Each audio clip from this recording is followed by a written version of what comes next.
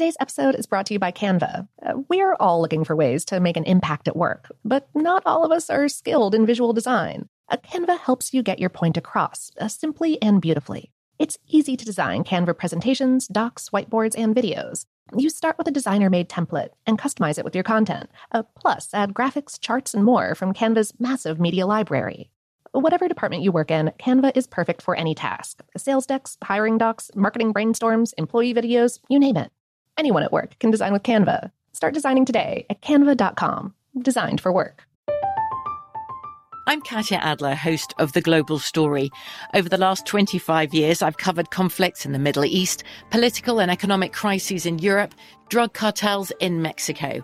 Now I'm covering the stories behind the news all over the world in conversation with those who break it. Join me Monday to Friday to find out what's happening, why, and what it all means. Follow The Global Story from the BBC wherever you listen to podcasts. This episode is brought to you by Technically Speaking, an Intel podcast. When you think about the future, what kind of technology do you envision? Whatever the future holds, artificial intelligence will undoubtedly be at the heart of it all. Join Graham Class as he hosts Season 2 of Technically Speaking, an Intel podcast, and hears from the minds transforming healthcare, retail, entertainment, personal computing, and more with the help of AI. Tune in every other Tuesday and explore the latest technology that's changing our world today and creating a more accessible tomorrow. Listen to Technically Speaking, an Intel podcast on the iHeartRadio app, Apple Podcasts, or wherever you get your podcasts. What's up, this your boy Lil Duval, and check out my podcast, Conversations with Unc, on the Black Effect Podcast Network. Each and every Tuesday, Conversations with Unc podcast feature casuals and in-depth talk about ebbs and flows of life and the pursuit of happiness. Unlike my work on stage, I tap into a more serious and sensitive side to give life advice and simply offer words of encouragement, yet remind folks to never forget to laugh. Every Tuesday, listen to Conversations with Unc, hosted by Lil Duval on the Black Effect Podcast Network, iHeartRadio app, or wherever you get your podcasts. Presented by AT&T. Connecting changes everything. Hey, this is Christina Quinn. I'm the host of Try This, the Washington Post's new series of audio courses. The idea behind Try This is to become better functioning humans without having to comb the internet for countless hours. In our first course, we learned how to sleep better. Now, we're going to learn how to make our friendships stronger. I'll offer expert tips that are doable, and I'll keep it short. So let's do this. Class is in session. Find Try This from the Washington Post wherever you listen. Welcome to Brain Stuff from How Stuff Works. Hi, Brain Stuff, Lauren Vogelbaum here. If you've been through an American history or government class, some constitutional facts probably left a lasting impression. For example, the 13th Amendment abolished slavery, and the 19th Amendment afforded women the right to vote. But there are 27 amendments to the Constitution, and you may not have ever had a reason to ruminate on the 25th. The 25th Amendment has received special attention as news stories regarding President Donald Trump's fitness for office have emerged. The 25th Amendment was created during the Cold War, following President Dwight D. Eisenhower's 3 serious illnesses and President John F. Kennedy's 1963 assassination. Proposed by Congress and ratified by the states following, it provides the procedures for replacing the president or vice president in case of death, removal, resignation, or incapacitation. Eisenhower originally entered into a letter agreement that stated if his health impeded his ability to run the country, power would be transferred to his vice president, Richard Nixon.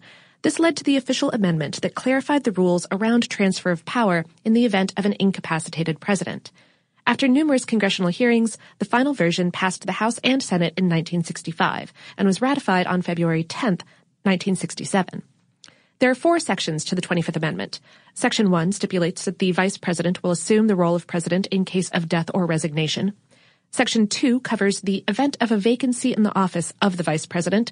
In such a case, the president is responsible for nominating a candidate who must be confirmed by a majority vote of both houses of Congress. The history of Section 2 ensures that there is both a president and a vice president at all times.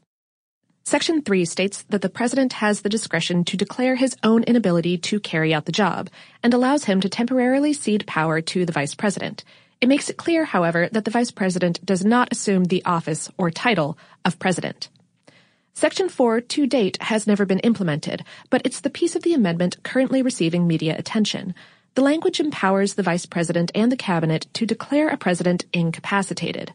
To quote the amendment, "Whenever the Vice President and a majority of either the principal officers of the executive departments or of such other body as Congress may by law provide, transmit to the President pro tempore of the Senate and the Speaker of the House of Representatives their written declaration that the President is unable to discharge the powers and duties of his office, the Vice President shall immediately assume the powers and duties of the office as acting President." Section 4 addresses the problem of a president who is unable or unwilling to acknowledge his or her inability to discharge the powers and duties of the presidency. It would be used most likely if a president falls unexpectedly unconscious, though it also clearly applies when a president is incapacitated because of some other mental or physical inability. You may recall the invocation of the 25th Amendment as a result of the Watergate scandal in the 1970s. President Nixon invoked it to replace resigning Vice President Spiro Agnew with General Ford. Then, when Ford replaced Nixon as president, Ford invoked it to appoint Nelson Rockefeller to succeed him as vice president. However, in order for Section 4 to be implemented, the vice president and a majority of the cabinet must declare the president incapacitated in a written statement to the Speaker of the House of Representatives and the President pro tem of the Senate. Once that happens, presidential powers are automatically transferred to the vice president. In order for Congress to successfully declare a president disabled, 2/3 in each chamber must conclude that he is unable to handle the office. The disability clause of the 25th Amendment has been invoked multiple times since ratification. Presidents Bill Clinton, George W. Bush, and Ronald Reagan invoked it during medical procedures, though it was never used when Reagan was shot in 1981. However, Section 4 has never been invoked to remove a president from office. John Hudak, Deputy Director for the Center for Effective Public Management and Senior Fellow for Governance Studies at the Brookings Institute, writes that the process is more difficult than impeachment and is reserved only for truly unique and dire circumstances. So could Section 4 possibly be applied to President Trump? Because the vast majority of Trump's cabinet would need to support the president's removal, many speculate that the invocation of the amendment during the Trump presidency is not realistic. At Politico, journalist Ann Carney wrote, "The amendment is purposefully set up to require a high burden of proof, and there is no evidence that Vice President Mike Pence or the majority of Trump's cabinet have turned on him." Unprecedented events, from Michael Wolff's book detailing turmoil inside the White House to the president's taunts of other world leaders via Twitter, have the potential to lead to unprecedented action. The bottom line, however, is that for now, it's all simply speculation. Former Harvard Law School professor Alan Dershowitz told Politico the 25th Amendment would require, for mental incapacity, a major psychotic break. This is hope over reality. If we don't like someone's politics, we rail against him, we campaign against him. We don't use the psychiatric system against him. That's just dangerous.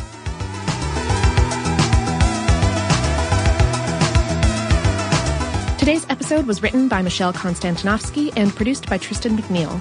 For more on this and lots of other political topics, visit our home planet, howstuffworks.com.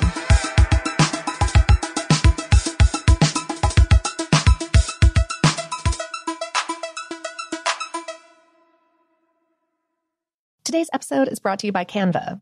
We're all looking for ways to make an impact at work, but not all of us are skilled in visual design. Canva helps you get your point across, simply and beautifully. It's easy to design Canva presentations, docs, whiteboards, and videos. You start with a designer-made template and customize it with your content. Plus, add graphics, charts, and more from Canva's massive media library.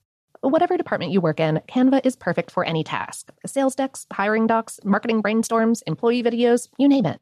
Anyone at work can design with Canva. Start designing today at canva.com. Designed for work.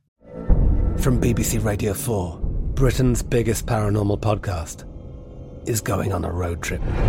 I thought in that moment, oh my God, we've summoned something from this board. This is Uncanny USA. He says, somebody's in the house, and I screamed. Listen to Uncanny USA wherever you get your BBC podcasts, if you dare.